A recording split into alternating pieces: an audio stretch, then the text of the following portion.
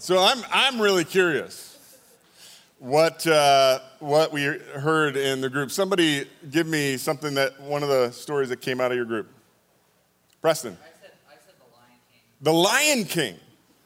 Good. That's a good one to go back to. What else? The holiday. I knew Wendy's. Wendy's is the holiday. Little rom-com action. Guess there's not enough romance in her life. Who else? What else? Pride and Prejudice. I knew Jane Austen was going to come up. I just knew it. What was it? Okay.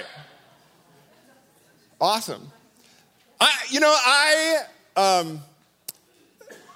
Of late, probably the last year or two, maybe three, the one I keep going back to, and I'm weird because I'm a theater guy, but it's Shakespeare's Macbeth. And for those of you who have the courage to take the challenge, I would encourage you, there's a couple of different versions out there. On Amazon Prime, Patrick Stewart plays Macbeth. It's fascinating. It's set in a little bit more update, current period, so it's a little bit more accessible. If you like the old medieval Scottish swords and blood and guts, then Michael Fassbender came out with a version a couple of years ago that is just beautiful. But either one you choose, make sure that you put the captions on. It'll help you a lot, okay? Anyway, so for those of you who aren't going to take the challenge, let me explain the story, because there's a reason that I'm telling this morning. Macbeth is just a common soldier, and he's been at war, and he and his friend are on their way home, and they run into an apparition. These three, they're called, in fact, Shakespeare calls them the Weird Sisters. All right? So for you young people, yes, that is the name of the band that played at Harry Potter's Yule Ball in the Goblet of Fire. No, J.K. Rowling didn't make it up. It was an homage to Shakespeare, who, believe it or not, is a better storyteller than even her. All right, okay. So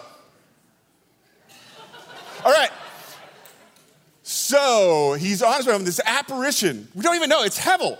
It's all smoke and fog in Scotland. And he has this apparition of these three weird sisters, and they proclaim this weird prophecy that Macbeth, this is his common everyday shoulder, is going to become royalty. He's going to become nobility. He's going to be named the Thane, or the head of the clan of Cawdor, and even King of Scotland. Well then, right after this apparition appears, a messenger comes on the way and says, "Hey, Macbeth, did you hear? Yes, the Thane of Cawdor died in the battle, and you have been named the new Thane of Cawdor, the new head of the clan." And he's like, "I guess it's true what the weird sister said." So he writes a letter to his wife, and he says, "This is what I heard, and now I'm the Thane of Cawdor, and they said I'm going to be King of Scotland." Well, Lady Macbeth gets the letter before he arrives, and she is intoxicated with the notion that she is now nobility, and she could be the Queen of Scotland next to her husband. So he arrives home, and ironically, another messenger arrives and says, "Guess what? The King of Scotland is traveling through, and he wants to stay at your house tonight." All right. So Lady Macbeth and Macbeth say, this could be it. That's what the weird sister said. I could be King of Scotland. We have to make this happen. So that night, they assassinate the King of Scotland.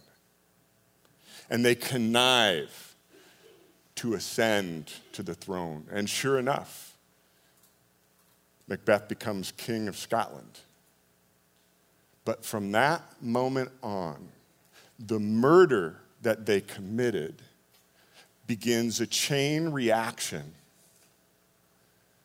And all of a sudden, their lives descend into madness and tragedy, death, deceit. Everything shatters in their lives. And at the end of the play, it's one of Shakespeare's tragedies. At the end of the play, Lady Macbeth is dead. And King Macbeth now, surrounded by death and the shattered pieces of his life all over the place, has probably the most Ecclesiastes-like soliloquy ever. This is what he says, as the messenger has just told him, your wife is dead. He says, she should have died hereafter. There would have been time for such a word. Tomorrow, and tomorrow, and tomorrow creeps in this petty pace from day to day to the last syllable of recorded time. All of our yesterdays have lighted fools the way to dusty death. Out, brief candle. Life is but a walking shadow. A poor player who struts and frets his hour upon the stage and then is heard no more. It is a tale told by an idiot, full of sound and fury, but signifying nothing. Hevel. It's all smoke. Now, here's the thing. Shakespeare said all of life is like a stage, and we're all players in it. And you know what? That's biblical. Because this great story, told from Genesis to Revelation, is being carried out. It's being told this very day. All of the things that are happening in our world are leading to the end of the story, which means that every one of us in this room are part of this story. Our story, my life story, is part of the great story that God is telling. And the cool thing is that God says that your life, your story, has purpose. There is a plan. And God wants to live out his purposes for you. For those who follow Christ, for those who make Christ Lord of their lives, he says he comes in, Holy Spirit indwells us and gives us gifts that we are to use for the purposes of Christ in our role in this great story. Our part of the body of Christ. There is no one that is not important. There is no one. In fact, that's what Jesus said. In the God's kingdom, it's the least who are the greatest, and the greatest who are least. So if you're sitting here thinking, well, what is my life worth? I mean, what's the purpose of my life? That's the question that Ecclesiastes is asking, right? What is the meaning? What is the purpose? What are we doing? What do we value? It's all smoke. So is it like Macbeth said? It's just a player who struts and frets his hour upon the stage and then is no more? Nothing. Hevel. It's all meaningless and worthless. Or is there something bigger going on that God is telling us? So Joey, let's go to that first slide, if you will. Remember last week in the video, said that Ecclesiastes basically has three main points. One, time marches on. And you and I are going to strut and fret our hour on the stage in our lifetime, and then we will die, and those who will come after us. And then the second one is that everyone dies. Doesn't matter whether you're good or evil, foolish or wise, good or bad, we're all going to die. And number 3, there's a random nature to things. It doesn't always follow that if you do the good thing, you're always blessed, and you do the bad thing, you're always cursed. Life doesn't work that way. There's a randomness to it that sometimes doesn't make sense. Now, I want to add to this, before we get into the text, I want us to look for 2 more things in the text. One is, there is a great story, a grand story that God is telling on level 4, on the eternal spectrum. And then there is the micro story. There is the little story. There's my story. Macro and micro. So let's see if we can find these things in the text. So we're going to begin chapter 3, beginning with verse 1. There's a time for everything and a season for every activity under the heavens. Okay? So starting with the grand, there's a time for everything, a season for everything under the heavens. There's a time to be born and a time to die. All right, there we go. Everyone's going to die. There is a time to plant and a time to uproot, a time to kill and a time to heal, a time to tear things down and a time to build things up. There's a time to weep, a time to laugh. There's a time to mourn and a time to dance, a time to scatter stones and then a time to gather them, a time to embrace. And then there's a time to just refrain from embracing. There's a time to search and a time to give up. There's a time to keep, time to throw away. There's a time to tear and a time to mend. A time to be silent. A time to speak. A time to love. There's a time to hate. There's a time for war. There's a time for peace. So now we're seeing this on the micro. There's these big seasons and times, and everything is flowing. The passage of time. What do workers gain from their toil? I have seen the burden that God has laid on the human race. He has made everything. Now, this is fascinating because he brings everything down into the micro here. He has made everything beautiful in its time. And we're going to talk about that in a little bit more depth in just a second. So the micro, everything, every little thing is beautiful in its time. He has also set eternity. Now we're going to pull back. Now we're back to the micro. Level 4, eternal kingdom is in the human heart, yet we can't even fathom what God is doing all over the place in the great story. There's so much that's beyond us. I know that there is nothing better for people to be happy and to do good while they live. That each of them may eat. Now we're back down to the micro. I'm going to have food and I'm going to have drink. We're going to eat together and find satisfaction in the work that I have to do today. That is the gift of God. I know, now we're back to the macro. I know that everything God does will endure forever. Nothing can be added to it and nothing taken from it. God does it so that people will fear him. Verse 15. Whatever is has already been, and what will be has been before. And God will call the past to account. So on the macro level, what Ecclesiastes is saying here, the teacher is saying that I know that despite I don't see beyond the hevel of this life right now, I know that beyond here is God's judgment, and beyond here is something that is bigger and more eternal than I can get my hands on, that feels tangible in this moment. Again, there's something that's even more real than this reality. And I saw something else under the sun. And here we're going to go back to the randomness.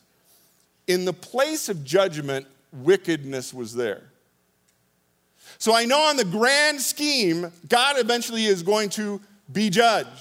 and judge justly. But while I'm here on earth, I'm looking around and I see corruption in all the institutions of this earth. There is corruption in government. There's corruption in big corporate America. There's corruption in big tech. There is corruption even in the church. There's corruption, and it's the people who are doing evil that sometimes are in charge. In the place of justice, there was wickedness. And I said to myself, God will bring into judgment. Now we're going to go back. I know at some point God's going to bring judgment, both the righteous and the wicked, for there will be a time for every activity, a time to judge every deed. It's all leading there. And then in verse 18, he comes back to, we're all going to die. As for humans, God tests them so that they may see that they're like animals. Surely the fate of human beings is like that of the animals. The same fate awaits them both, and one dies, so dies the other. All have the same breath. Humans have no advantage over animals. Everything is hevel, smoke, meaningless. All go to the same place. All come from dust. And we, all our yesterdays, light the path to dusty death. Who knows if the human spirit rises upward and if the spirit of the animal goes down into the earth? By the way, Ecclesiastes was the first to really introduce who knows to the earth. Who knows? Who knows? There are things we don't know. Who knows? Some of these mysteries that lie in the hevel. Now he brings it right back to the hope in the blues. Remember last week? He brings it right back to the micro. So I saw there is nothing better for a person to do to enjoy their work, because that is their lot. For who can bring them to see what will happen after? Now, in my life, I've had a handful. I've been following Jesus for over 40 years. And I've had a handful of what I would call significant prophetic moments where God spoke into my being. And one of those happened in 2004. The first day I came into Third Church and I went into sanctuary and worshiped here for the first time. And I remember at that point, I'm not going to go into details, but God basically spoke into me and said, I have something for you here. Tom, there's a reason why I have you here at Third Church. Now, okay, don't know what that means. And so I just waited. And if you remember one thing from this morning's message, I want you to remember this. It is the gospel according to 38 Special. Hold on loosely, but don't let go. Hold on loosely. Don't let go. You see, what I've learned in my walk with Christ is that when there is something that I just sense that's out there, and maybe I have a sense of where it's going, or God has given me an idea, there's been a prophetic word spoken and saying, hey, this is coming, or there's something coming up, I can cling to it like Macbeth and his wife. I can say, oh, I've got to make this happen. But that never leads to a good place. Never. Because there's a timing in all of this. Isn't that what Ecclesiastes is saying? There's a time. There's a time for this to happen, and there's a time for that to happen. And guess what? God could say to me in 2004, Tom, I've got something for you to do here at Third Church. And for over 10 years, I held on loosely. I didn't know what it was. And Wendy can tell you, in 10 years, there were a lot of times going, what the hevel, right? God said he had something for me to do, Come on, get on with it. Why am I sitting on the sidelines? Why am I coming? There's nothing. But he makes everything beautiful in its time. And what I needed to hold on loosely to is just to believe. And also to believe that God, if I didn't hear you right, I could be wrong. Then nothing is going to happen. And that's going to be okay too. So I'm not going to let go of it, but I'm going to hold on to it loosely. And I'm going to let time and you bear out whether this is true and whether I heard correctly or whether I just had some bad pepperoni and, heard something in my head and my heart. Hold on loosely, but don't let go. Now, here's what's interesting, is that as we think about my story in the micro and your story in the micro, here's what I want to get into. Where does it connect with the macro of what God's doing in the big picture? So let's go to slide 2, if you will, Joey. Hebrew is such a cool language. The Old Testament, Ecclesiastes, was written in Hebrew. Hebrew is the only language that was once dead, meaning that there were centuries where no one spoke Hebrew. It was a dead language. But now it is the official language of Israel. It has been brought back to life. It has been resurrected as a language. It is a very ancient language, and it's fascinating. One of the things that's fascinating about Hebrew is that Hebrew letters also are numbers. The same letter does double duty as a number. So throughout the Old Testament, there are times where that the word actually has a numerical meaning as well. Isn't that cool? And one word can have multiple layers of meaning. So the Hebrew word for time, it, okay? And the Hebrew word for yom, or for day, is yam. Both of these words are indefinite, meaning that it could mean 24-hour day, but it also could mean 1,000 years. It could mean a few minutes, and it could mean a few years. And it could mean a couple of lifetimes, or a generation, or a millennium. So that's why it's so hard sometimes to kind of go, okay, well, what layer of meaning is this in? And so as we think about time and seasons, as we think about my life and the times of my life and my story and my role in the great story,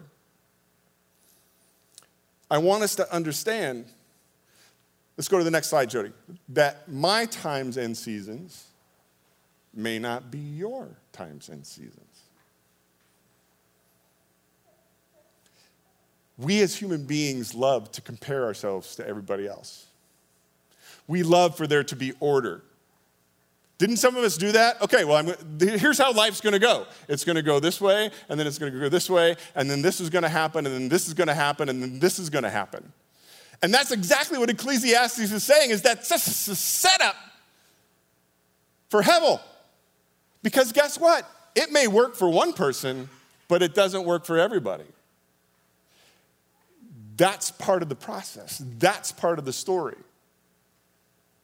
And the devil wants us to do one of two things. The devil wants us either to be God of our life, to determine what it's going to be, and to try and make it happen. That's one way to ruin our life and to fall into the enemy's plan. The other is to believe that there is no meaning and there is no purpose, and the whole idea that my life has any significance or meaning at all in the great story is, I don't believe it. I doubt it. I think, and the devil's okay with that too if he can deceive you into believing that. So what Ecclesiastes is trying to get us to do is to find that tension. Yes, there's a great story, and I can't always see through the Hevel to understand it all. It's in my heart. I believe in this in eternity, but I still don't know all that God is doing. But at the same time, I believe that there is something for me in this day, in this life, And it may not look like anybody else. We've talked about, in this room, we've talked about John chapter 21, when Jesus stands on the shore with Peter and the boys, and he tells Peter, Peter, someday you are going to be led where you don't want to go by people that you don't want leading you, and they are going to do to you what you do not want done. You are going to suffer, and you are going to be crucified just like me. And then Peter looks at John and goes, what about him? Isn't that what we do? Well, God, how come my life's not like that? Come on, God. Could maybe I have a little bit of that person's story? And Jesus looked at Peter and says, what's it to you? Listen to that. What's it to you if I want him to go that way? What's it to you if I want him to live to old age? You follow me. Your story is not like his story. And there's purpose in both. So the question is, am I willing to embrace the story that God has for me? The times and the seasons that may ebb and flow for me in a way that they don't for somebody else. Am I willing to seek out that purpose on both the macro and the micro? Next slide, please, Joey. My story exists within the same story. God is sovereign. Look at verse 14 again. Verse 14. I know that everything God does will endure forever. Nothing can be added to it and nothing be taken from it. God does it so that people will fear him. There is a sovereignty to God, and he is in charge. This great story is already written, and it is being lived out.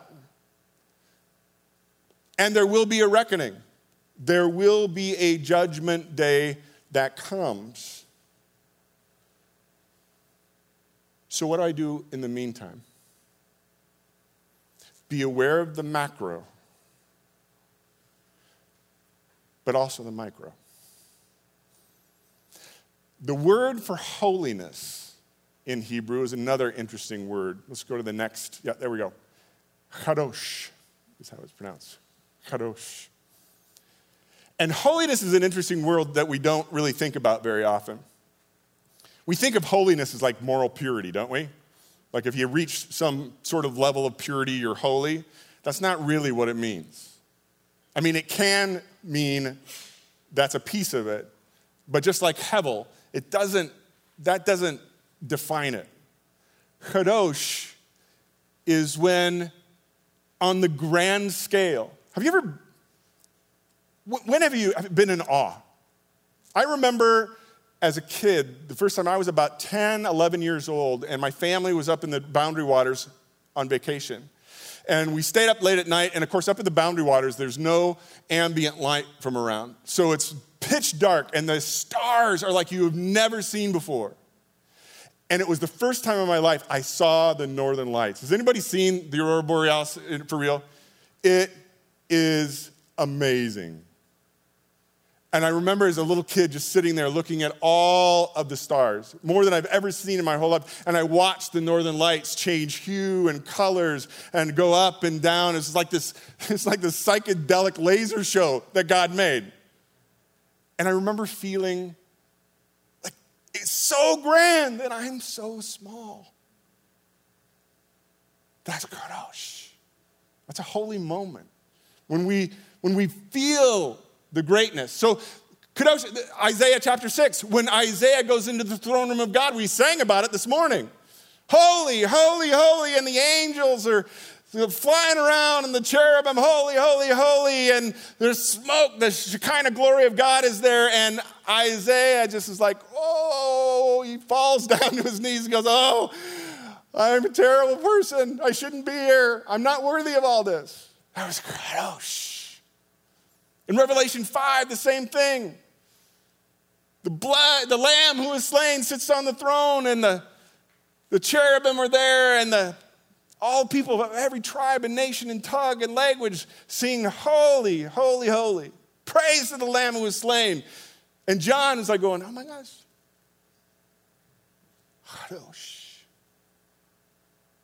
But what we often don't think about is the fact that there is also chadosh in simple beauty.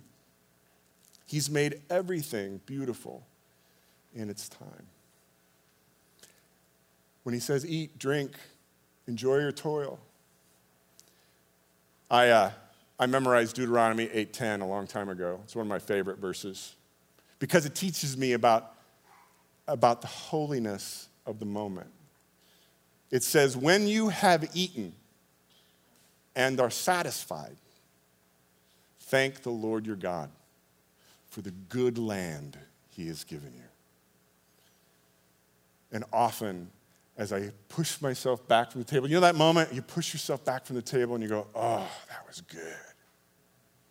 I've had good company. I've had a nice wine. I've had good food. My soul is full.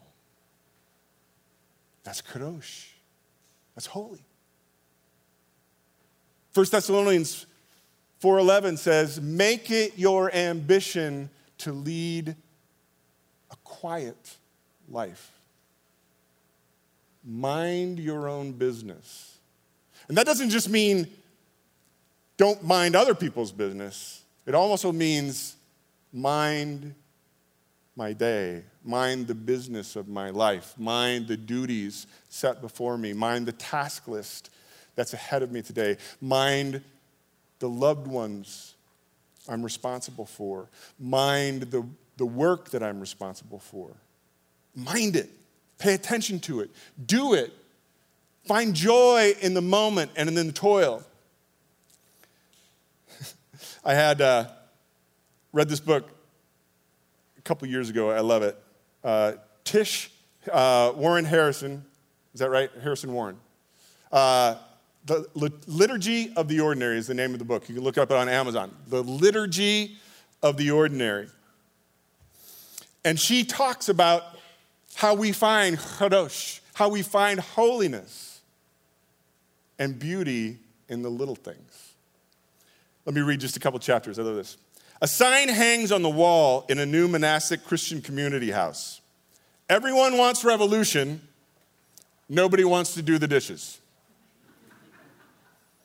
I was and remain a Christian who longs for revolution, for things to be made new and whole and for their justice to be done. But what I am slowly seeing is that you can't get to the revolution without learning to do the dishes. The kind of spiritual life and disciplines needed to sustain the Christian life are quiet, repetitive, and ordinary. I often want to skip the boring daily stuff to get to the thrill of an edgy faith. But it's the dailiness of the Christian faith, the making of the bed, the doing of the dishes, the praying for our enemies, the reading of the Bible, the quiet, the small, that God's transformation takes root and grows in my story.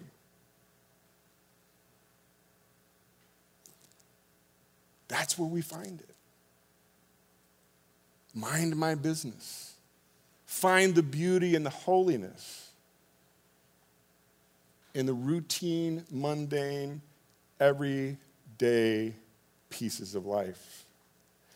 And what I have found is that in that, I begin to find the purpose and significance in my story.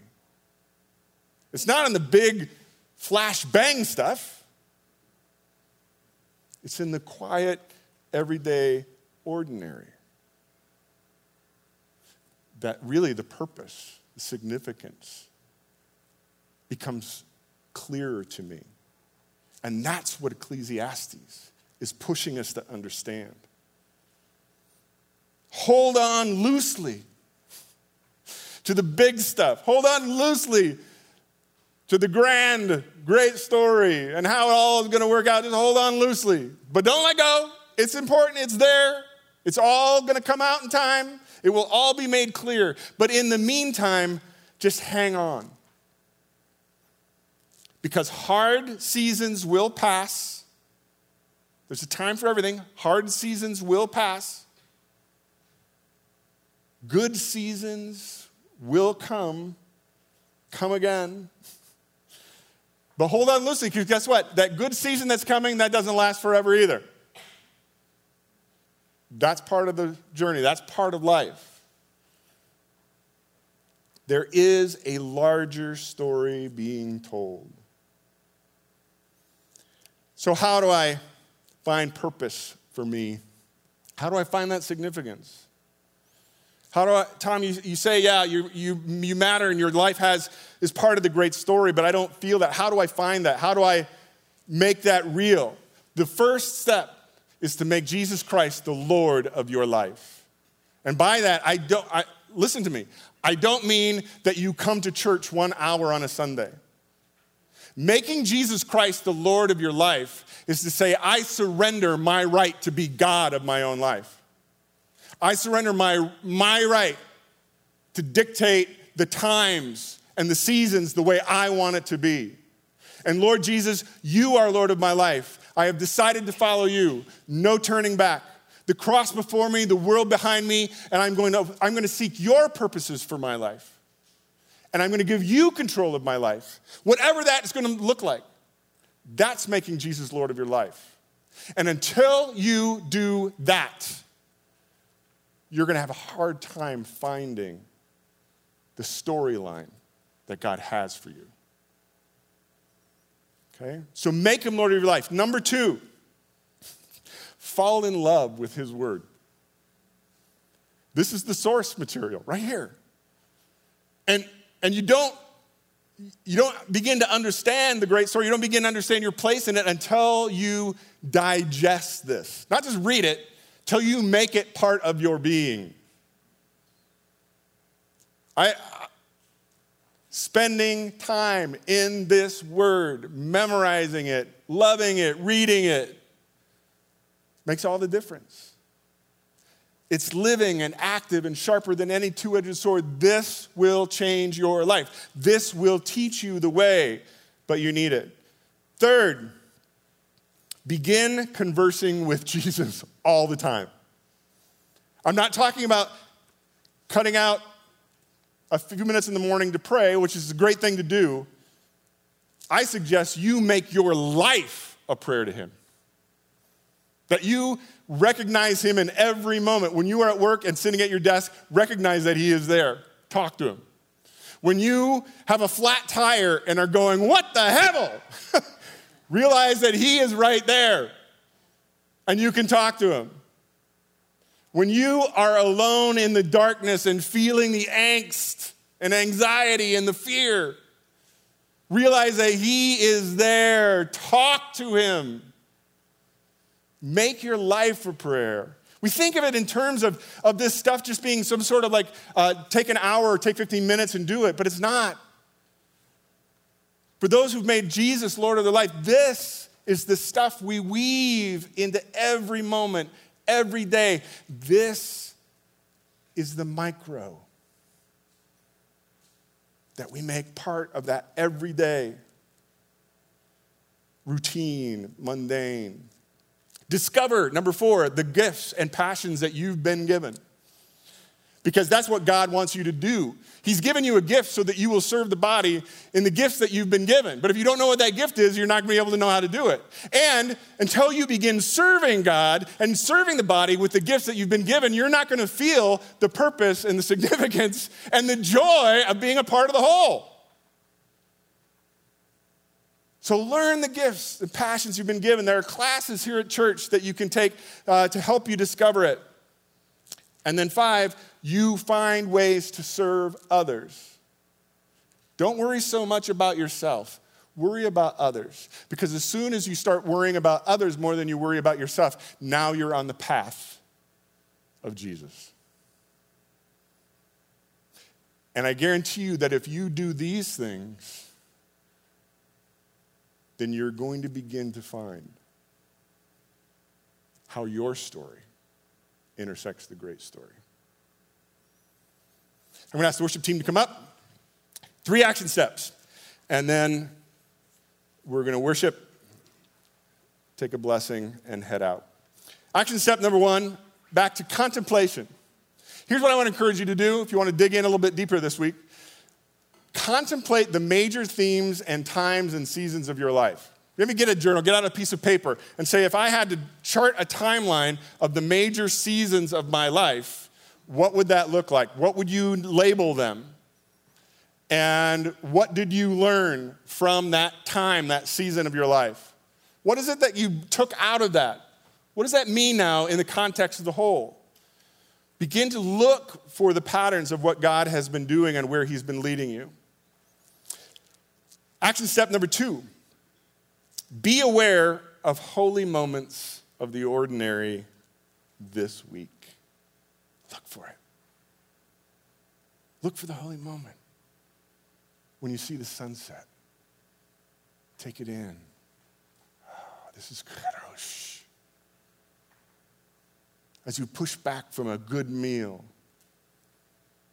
as you fold the laundry, for those of you who are weird about that, and it's like there's something in the detail, in the order of having the laundry folded just the right way that it's holy. Again, don't understand that, but that's good. Actually, I do. Find the holy moments. Enjoy them. Thank God for them. And then action step number 3. Honestly explore where I am holding tightly to the desire for my life to fit into my desires and my expectations. Where am I envious or jealous of someone else's story? Where am I angry at life's tragedies and disappointments? And whatever you discover in asking those questions, take them to God in prayer or write God a letter and get them out. It's okay. God can handle it. He can. He's a good father. He can handle your anger and your frustration and your disappointment and your tears and your screams. So get them out and then let go of them like the hevel that they are. Our elders and deacons are going to be here with the bread and the cup this morning. As we worship, feel free to come and have a holy moment as you commune with Jesus through the sacrament he gave us. There is the place of prayer right down the hallway to the right. And if you need prayer, and who doesn't need prayer from time to time, don't be embarrassed by that. Just slip out if you need to, walk down the hallway, go on in there, and there are prayer warriors that would love to pray over you and pray for whatever it is that you need. So let's stand and get ready to worship. God, thank you so much for your word. Thank you for Ecclesiastes. Thank you for this great story that you're telling and our role in it. Help us, Jesus, to find you in the holy moment of a meal and in the grand story that we can't even grasp the fullness of. Help us to enjoy both of them and teach us, Lord, to live in the tension in this life. In Jesus' name.